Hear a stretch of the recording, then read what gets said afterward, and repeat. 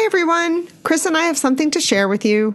Don't worry, we aren't going away. You can't get rid of us, but we have been thinking about how to offset the costs of hosting the website, creating content for the podcast, and purchasing equipment which would allow us to bring listeners along on some of our joint jaunts in the future. We've discussed different options, and at this point in time, we are determined to keep the podcast ad-free and available to everyone, so we don't want to add a subscriber fee. Those listeners that have been with us from the beginning know that I am a student of philanthropy, recently finishing a degree in philanthropic studies. I'm a big believer in volunteerism and giving back to society. And when it comes to the arts, historically, artists have had patrons who have helped provide funding for their endeavors. Back in the day, authors made nothing from the sale of their books. Their profits derived from the wealthy patron to whom they dedicated their work, which is why, in many early novels, dedications could be overflowing with flattery. Most art today still survives and thrives because of patronage. With that in mind, Chris and I have decided to put our hats out to you, our listeners, and we have created a Patreon page for donations. To reach our page, go to www.patreon.com/bookcougars. That's www.patreon.com/bookcougars. There is absolutely no pressure to donate. You can listen to us as you always have, but if you are interested in assisting us to offset some of our costs, we appreciate your help. Hi, everybody. Welcome to episode 41 of the Book Cougars, two middle-aged women on the hunt for a good read. I'm Emily. And I'm Chris. And we had a really exciting joint jaunt that we went on. And the most exciting part about it is that we now get to bring you guys on it. Yes. With us, which rarely, actually never happens except maybe in pictures. Yes, this will be the first time it's happening auditorily. Yes. And we hope to do this more in the future. Yeah. But anyway, what we have for you today is an episode featuring Min-Jin Lee and the conversation we had with her at RJ Julia in Madison, Connecticut. A couple weeks ago, we've talked about this before. But today we're going to be featuring not only the episode that was aired on Just the Right Book, episode 64 for them. You'll hear the second part of that episode has our conversation with Min-Jin Lee. We also have some of the Q&A that they weren't able to include in this episode. So we hope you give it a listen. Yeah, and the Q&A portion, the sound quality is a little difficult to hear. So what Chris and I are going to do is introduce the questions that were asked by members of the audience so that you can understand Min's responses. Her responses are very clear and very easy to hear, but it was difficult to hear the question being asked by the person sitting in the audience because there were no microphones available to audience members. Yeah. But Min is so, she's so smart and so kind and fun and funny and all that. We just felt like we wanted to give our listeners the opportunity to hear some of her responses. Yeah. So without further ado, Pachinko is a National Book Award finalist, a New York Times Book Review Top 10 of the Year, and Roxane Gay's favorite book of 2017. Junot Diaz, author of The Brief Wondrous Life of Oscar Wilde, said, in 1930s Korea, an earnest young woman, abandoned by the lover who has gotten her pregnant, enters into a marriage of convenience that will take her to a new life in Japan. Thus begins Lee's luminous new novel, Pachinko, a powerful meditation on what immigrants sacrifice to achieve a home in the world. Pachinko confirms Lee's place among our finest novelists. Please join me in welcoming Min-Jin Lee.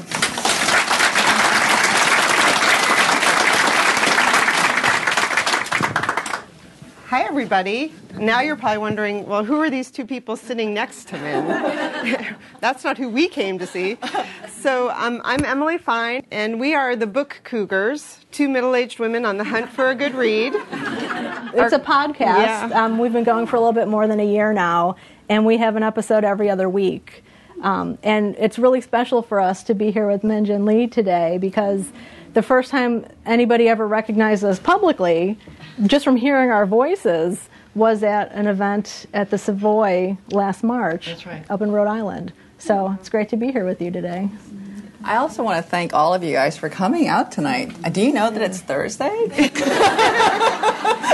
In January? In January? You know, my publisher told me that I was going to have this event here, and I said, are you sure anyone will come? And also, I didn't know anybody, so then I called my sister, and I said, do you know anybody in Connecticut? Because empty chairs are not my friend. And then I thought, I'll get these popular women to come with me, and that'll help a lot. So then my sister's husband's older brother and his wife are here. So Sean and Georgia are here, and I figured, if you guys didn't come, we'll just go to Pepe's. Because, in Connecticut, you always have that pizza backup. Yeah. I want to thank Gina and Patty for organizing this event. I want to thank Roxanne Cody for having this community space, because independent bookstores are the civilizing aspect of our lives. And we are so grateful for this store. I also want to thank Emily and Chris for hanging out with me today, because I don't know if you know this, but I suffer from an incredible stage fright. So it's always nicer to have friends who are with you. And thank you for coming out tonight. I'm going to read for 3 minutes. 3 minutes. Because I want you to like me, primarily. I can't stand it when authors go on and on. So I'm going to read for 3 minutes a very, very early part of the book. And I'm going to read... we're going to pretend that we're not in Madison, Connecticut, this beautiful town. Pretend that we're in Busan, which is in the southern tip of South Korea right now, but it used to be the peninsula of Korea. It's 1933, so this is before North and South were even divided. We're at a ferry terminal, and my main character is saying goodbye to her mother, Yangjin. So we have only 2 people, really, that you have to be concerned with. It's Yangjin and her daughter, Sanja. It's 1933. We're in Busan at a ferry terminal, so imagine. I saw the gold watch in your things, Yangjin said. Was it from that man? Yes. What kind of man can afford a thing like that? And Sanja didn't reply. Where is the man who gave you that watch? He lives in Osaka. But that's where you're going. Are you planning to see him? No. You cannot see that man, Sanja. You cannot see him. He abandoned you. He's not good. And Yangjin took her daughter's hand. You cannot see him. That man, and Yangjin pointed to Ishak, who was still talking to the immigration officers. That man saved your life. He saved your child. You're a member of his family now. I've no right to see you again.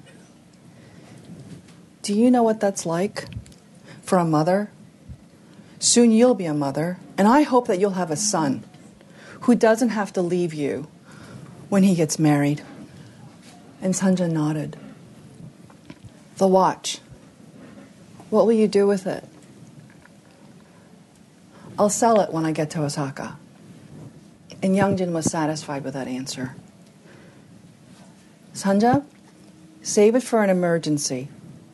If your husband asks where you got it, tell him that I gave it to you. And Yangjin fumbled with a purse tucked beneath her blouse. This belonged to your father and mother, and Yangjin gave her the 2 gold rings that her mother-in-law had given to her before she died. Try not to sell it unless you have to. You should always have something in case you need money. You're a thrifty girl, but raising a child requires money. There'll be things that you can't expect, like a doctor's visit. And there'll be things like, if it's a boy, you'll need fees for school.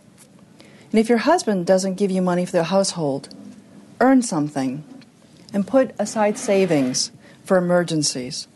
Spend what you need, but just throw even a few coins into a tin and forget that you have them. A woman should always have something put by. And take good care of your husband, or another woman will. And treat your husband's family with reverence. Obey them. And if you make mistakes, they will curse our family. And think of your kind father, who always did the best for us. And Youngjin tried to think of something else to say, anything that she was supposed to tell her, and it was so hard to focus. And Sanja slipped the rings into the fabric bag beneath her blouse, where she kept her watch and the money. Amini, I'm sorry. I know. And Youngjin closed her mouth, and she stroked Sanja's hair. You're all I have. And now I have nothing. Thank you.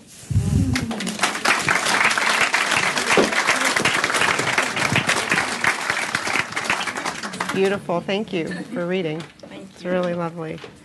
So when Chris and I saw you in Rhode Island last March, you talked about being very shy. I think you actually used a term I'd never heard anyone use to describe shyness, which was hysterically shy. Yeah.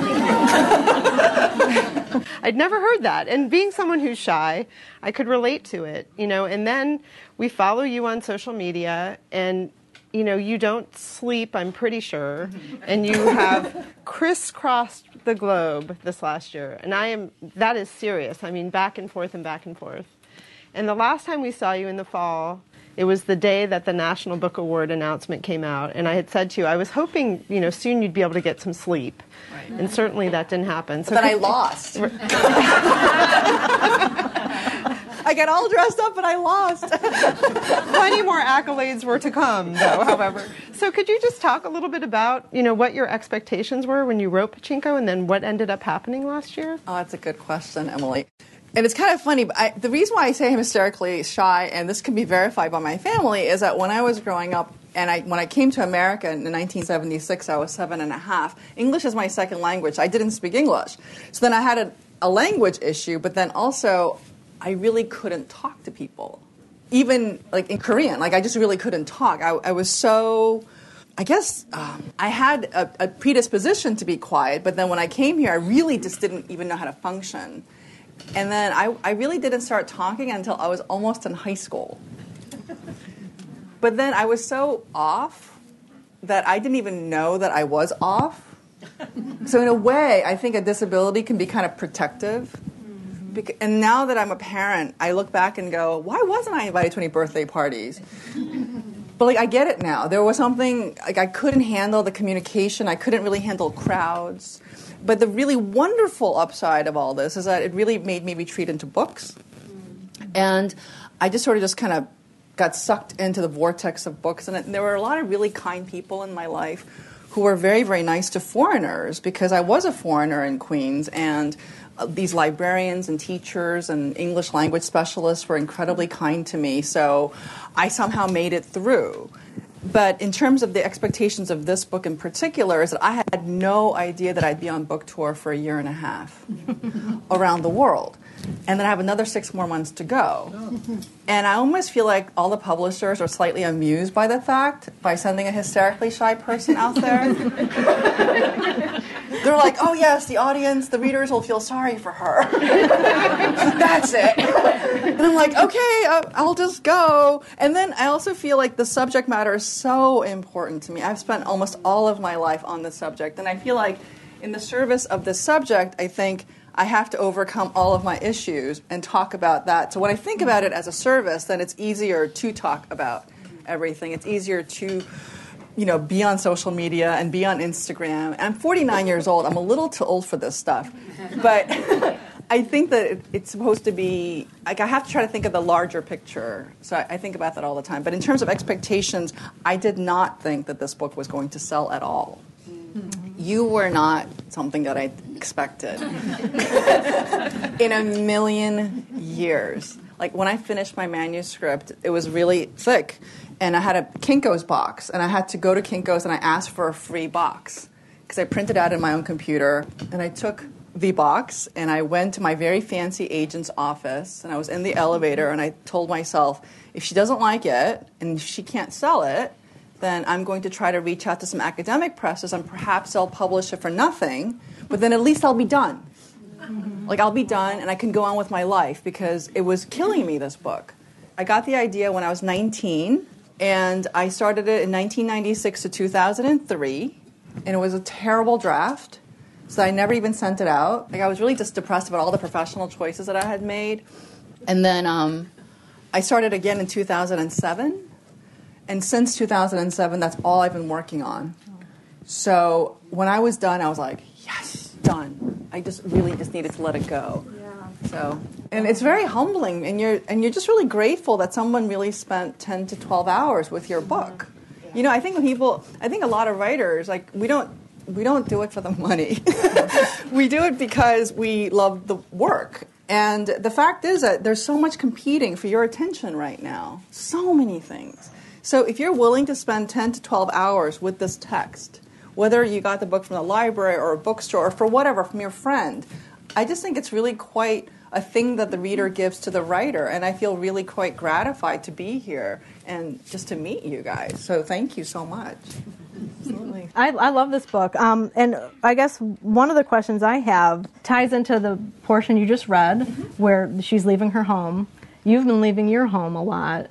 But I was really struck by looking at the book again. You start with the epigraph from Charles Dickens on the importance of home. The last word of the book is home. And then in between, or I shouldn't say in between, but the first line of the book is history has failed us, but no matter. And I was wondering if you could talk a little bit about home and history, because there is so much history in the book. For those of you who haven't read it, it starts like in 1910 when the Japanese annexed Korea, and it goes to the 1980s, 89 or so. Yeah. So I was just wondering if you could talk a little bit. I know that's probably the whole book right there, but the importance of home and history and how much history matters, but then it doesn't.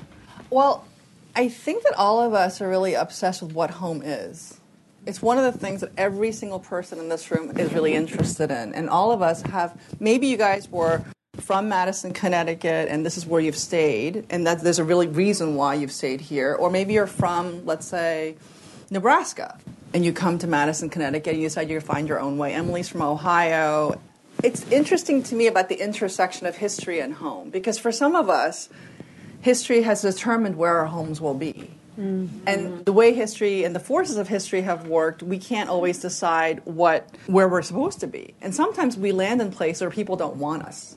So right now, the UN High Commissioner of Refugees has stated there are 65 million refugees around the world that are in the globe that nobody wants, right? That's a lot of people. And some of us in this room may have descended from refugees who are unwanted at one point. And I think about that all the time, and what that means that 65 million people don't have a home.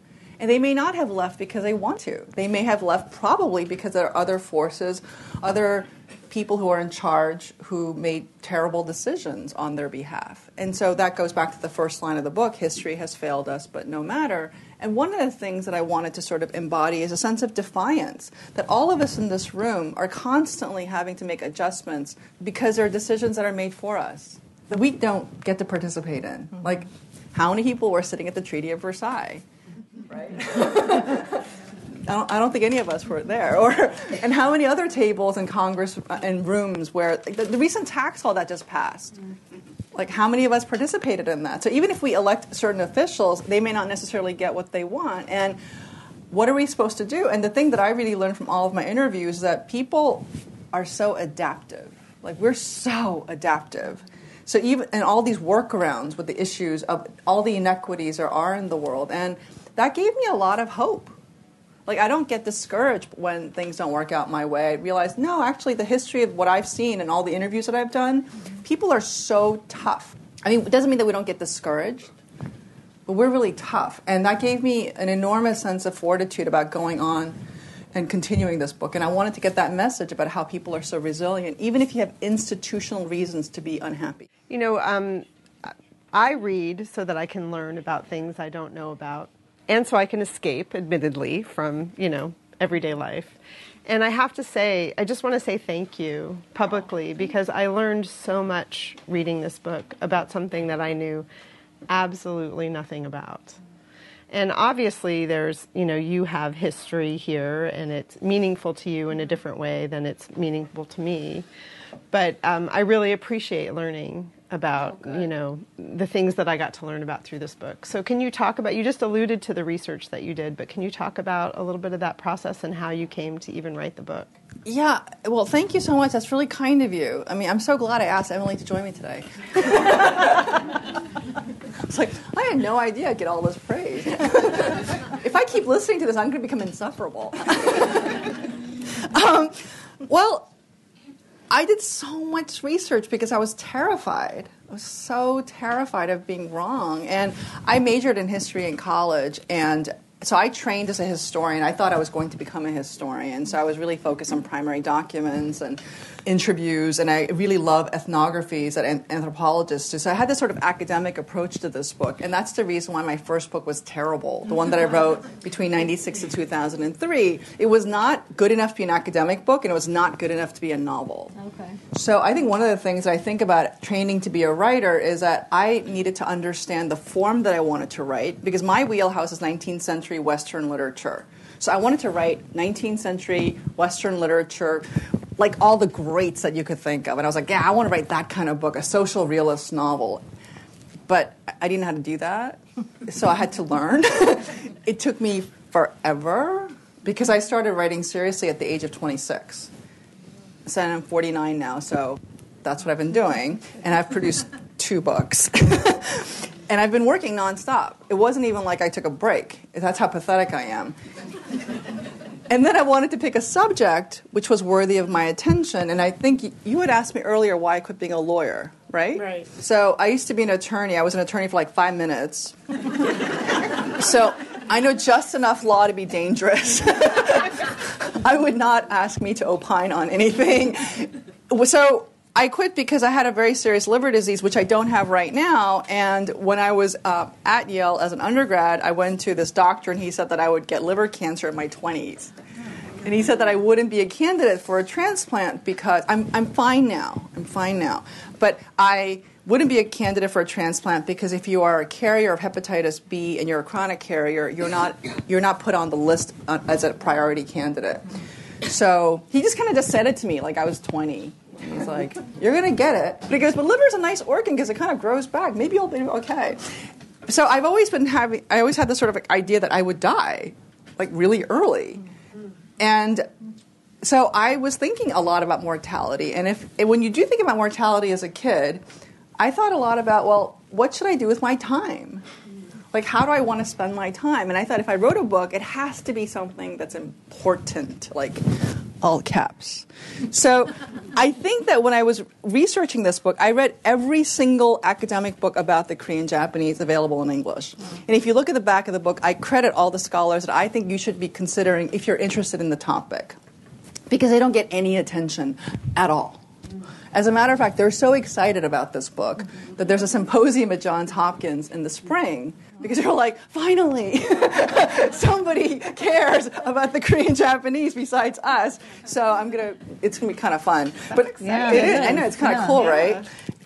So I get to join the academics without getting a PhD, which is not easy. But going back to this idea, I wanted to create a book that was entertaining, like the 19th century novels that I really loved reading, which people don't read anymore because that narrator, the omniscient narrator, is annoying.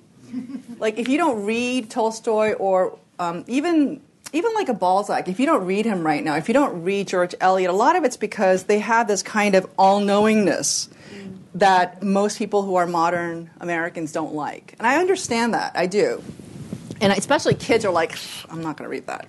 So I thought, how do I write a 19th century kind of novel and yet have the clarity of American prose? So I wanted to sort of write like Joan Didion and John Updike and Annie Dillard and Alice Munro. That's kind of like, she's a Canadian, but we'll let her in. So I wanted to learn how to get the right style, the right subject, and then the form. And that just took so long. But I do think that if you don't like a book, you shouldn't read it. No, I'm a really big believer in that. I have no idea how much longer I'm going to live. I might live until I'm 95, but even then, I don't want to read bad books.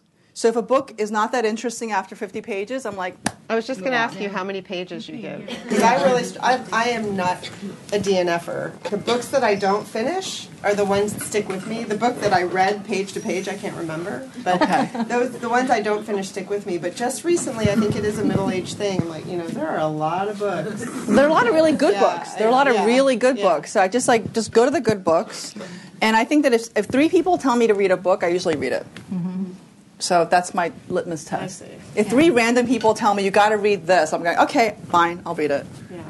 I hope you like my book. Now that I've said it. You will like this book. And I love the way you just said, I don't know if I can repeat it, but the type of sentence you were trying to build, because I really think that's what I loved about this book. I mean, if you're a skimmer, you won't be able to skim this book because you want to read every single word. Yeah. It is beautifully written. Thank you. Yeah, I'm not a poetic writer. I really admire people who are very lyrical. I'm not a lyrical writer. I just really wanted to write these very cool American sentences. Mm-hmm. So I wanted to take this sort of Western European tradition, but then to have this sort of American sensibility, because I love American prose and stylists. Mm-hmm. Well, and it's a historical fiction, and you learn so much, I think, as Emily said. But can you talk a little bit more about... You mentioned Willa Cather, you mentioned Nebraska, so we have to talk a little bit about her. But can you talk a little bit about how she influences your writing? Sure. Or, I read the interview with you from, I think it was The Atlantic, talking about adopting one of her writing techniques or something that helped her get into writing each day. Yeah, the weirdest thing that I do... I know. People always go like, so do you have a ritual that you do before writing? And I'm like, I do, but I don't know if you want to hear it. But the person that I blame or credit is Willa Cather, because when I first quit being an attorney, I used to read the New York Times, the Wall Street Journal, and the Financial Times before I started working. Wasn't that helpful? It really wasn't that helpful. But I was really well informed. I just knew everything. I could talk to you about the Codex and the, whatever.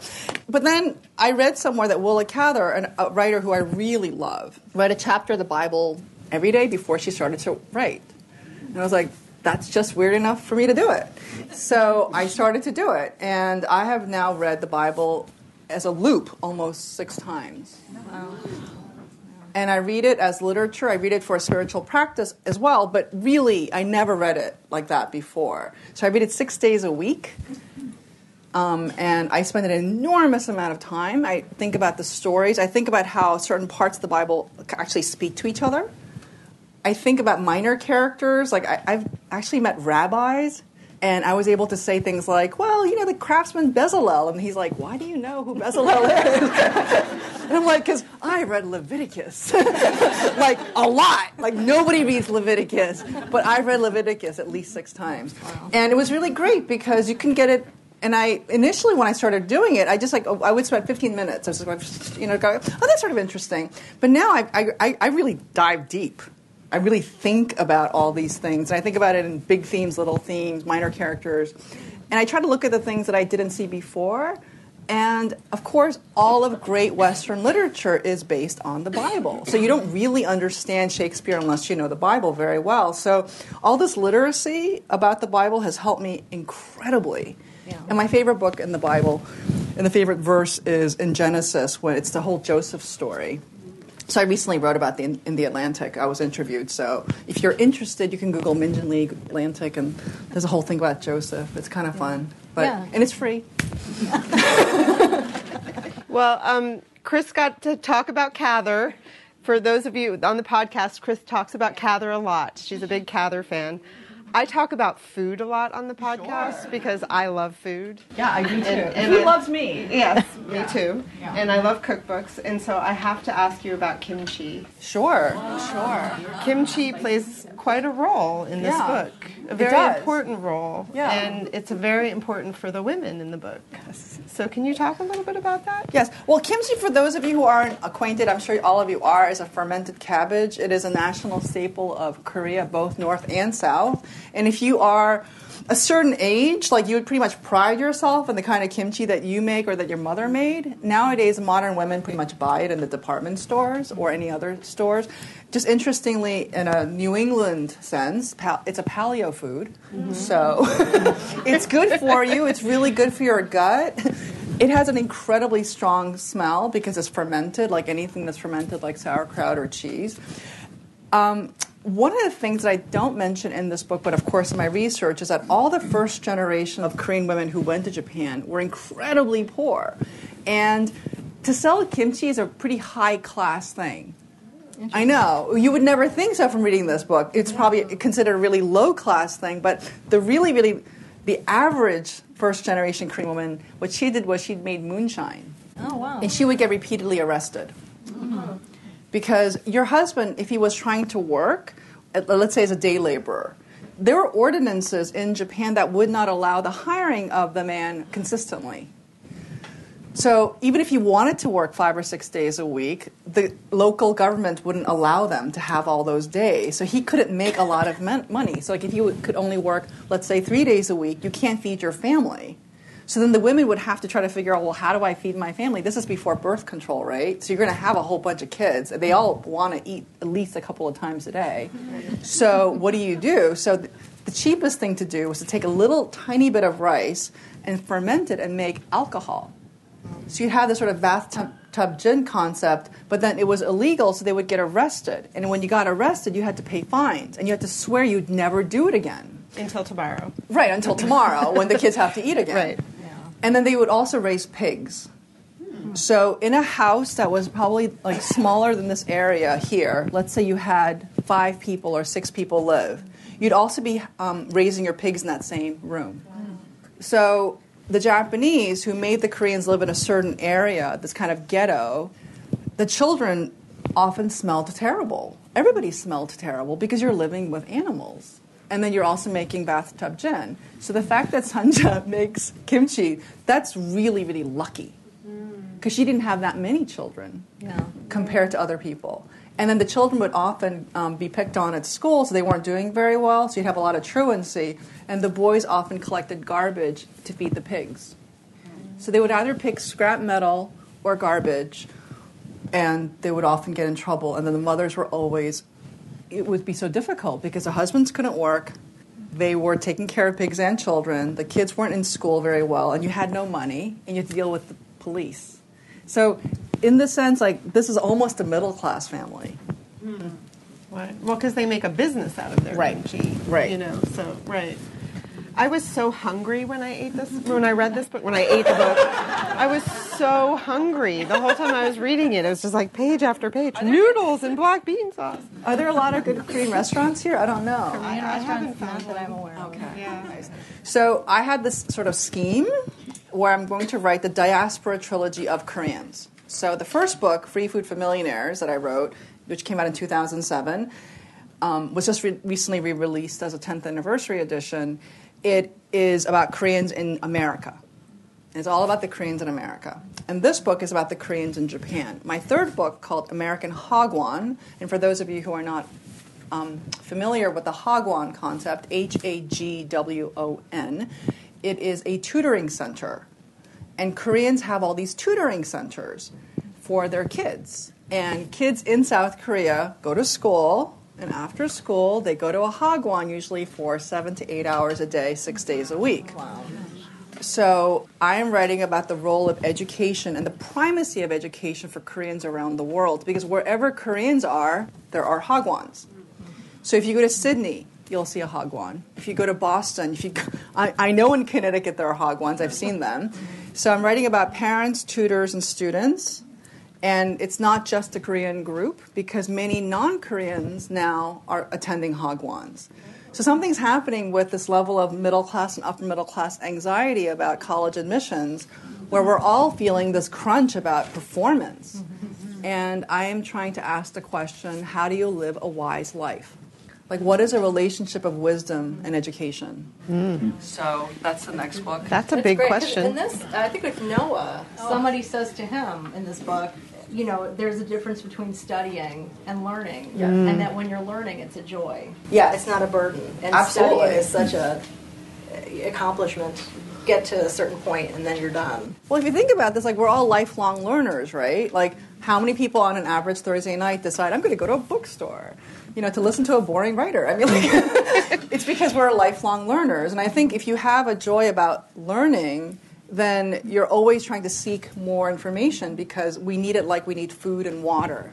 Like, if you have an unusual name, most likely online today, I will say, what does that mean? And that's part of my nourishment. So I always tell my publishers, I'm willing to take, a 12-hour round-trip flight for a 1-hour event if I learn something. So I expect you guys to share your lives with me today. Okay, and now starts the portion of the Q&A. The next question is when Min addresses how the book Pachinko is being received around the world. It's funny you ask. I've sold this book now to over 20 countries. And it's been received incredibly well in countries that you wouldn't think, like South Africa, New Zealand. It's a top seller in Ireland. And any country that has some history with colonialism, they've instantly gotten this book. And they don't see it as a Korean book. They see it as a book about homeland, right? It's kind of what Chris was saying earlier about the intersection of history and home. Like, how do we figure that out? So it's been a very safe space for people to explore these questions.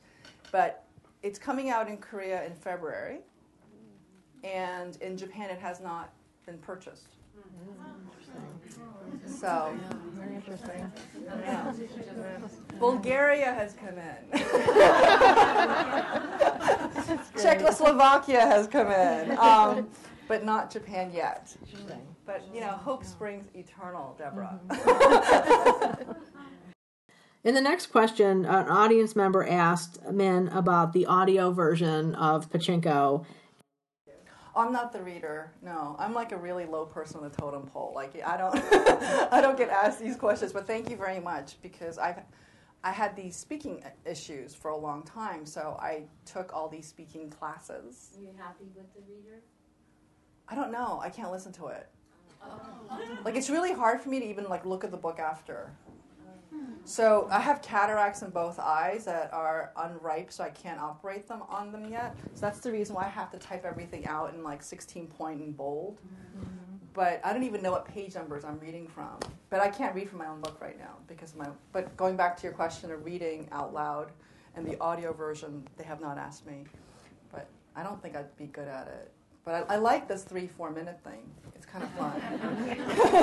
Nice. Okay, in the back? The next question addresses how the book is being viewed across the world and specifically if people in Japan are reading it. A ton of people in Japan are reading the book, but they're not reading it in Japanese. So that's a self-selected group, right? So because right now, until I think the only 2 languages that are outside of English right now is Poland and Spain. So they translated really early. They beat Korea by a long time. Isn't that interesting? And the UK version is the English territory for all over the world outside of US and Canada. So when it's in Ireland, it's the UK version. So I'm hearing from everybody else who's reading it. So when I was in Hong Kong, for example, all the people who are reading it in Hong Kong in English read the UK version. Mm-hmm. And also in Japan, I think they read the UK version too. And it differs that much between UK and the US version? The jackets are different. Oh. That's it. Not the line. Yeah, I don't really understand how global copyright law works, but usually you try to sell the book and have it come out at the same time. And this is the last question that was asked. And it's a young lady who asked the question about men's self-education as a writer. Well, it's funny. Recently I was applying for a bunch of teaching jobs. And they made it really clear to me that they didn't want me because I don't have an MFA. Wow. So I was It was so funny because I haven't been to like a real formal job interview in 20-something years. And then last year, my husband lost his job for 8 months, and he has a job now. But we were really freaked out because we didn't have health insurance. Because I had all these health issues, I was like, shit, this is really expensive. Like Cobra was like $3,000 a month for our family. So I was like, what do I do? What do I do? So I tried to apply for all these teaching jobs because people were like, you can teach. You're a National Book Award finalist. So I kind of like walked into a room and I did an interview and they said, you don't have an MFA. And then I thought to myself, oh no, I did it wrong again. So when people ask me this question now, I kind of say, if you want to teach and protect yourself, you might want to get an MFA. I didn't because I didn't have the money and I didn't have the ability and I had a kid and I couldn't afford childcare. I had all these issues, so I didn't do it that way. But in a way, I have to say, the upside of not having an MFA is first of all, it took me forever. But I write in a very unusual way compared to my contemporaries. And I've been really rewarded for it. Yes. Because I write 19th century novels essentially with an American sensibility that's modern. So, and I don't think that you could learn how to do that in an MFA program. I don't think they would have encouraged it because it's such a bizarro thing to do. Yeah. And I think I was allowed to be bizarro because I was outside. However, it does affect you when you want to get a gig and you want to get health insurance. So, Yeah. you know?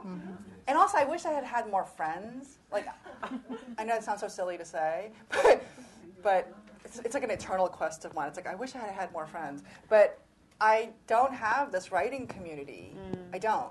So I work a lot by myself, and I know some writers sort of tangentially, but I don't really know a whole lot of writers. And it's because I don't have an MFA. I hear Roxane Gay likes you. Right, I've never even met her. All right. You know, I'm sorry we have to close the questions because Min's on a bit of a schedule, and she would like to sign your books. And we'll be doing that right over on the other side of the bookstore. Okay. So Thank we'll you. let her get situated. Thank you so much, Min. It's been great talking with you.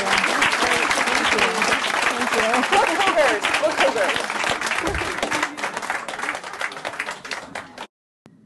All right, I just love that response by Min about pros and cons of an MFA or not going for an MFA. Yeah, and also just that, I think it's interesting when you're she's our age, she's in her late 40s, and, you look back on your career or where you stand in your career and think about the decisions you could have made about school versus no school, or why you couldn't go to school because you had children or whatever it was. And this woman in the audience was, I'm terrible at age, but I would say in her late 20s, maybe. Yeah, she's on the younger side, and obviously struggling with the question, MFA or not. And it's a issue that's talked about a lot these days. I know Laura has come across a lot of people who are saying, in the playwriting world anyway, like you can tell, plays that have been workshopped in an MFA program in some cases. It makes me think of a book that came out just a couple years ago by Chad Harbach, MFA versus NYC,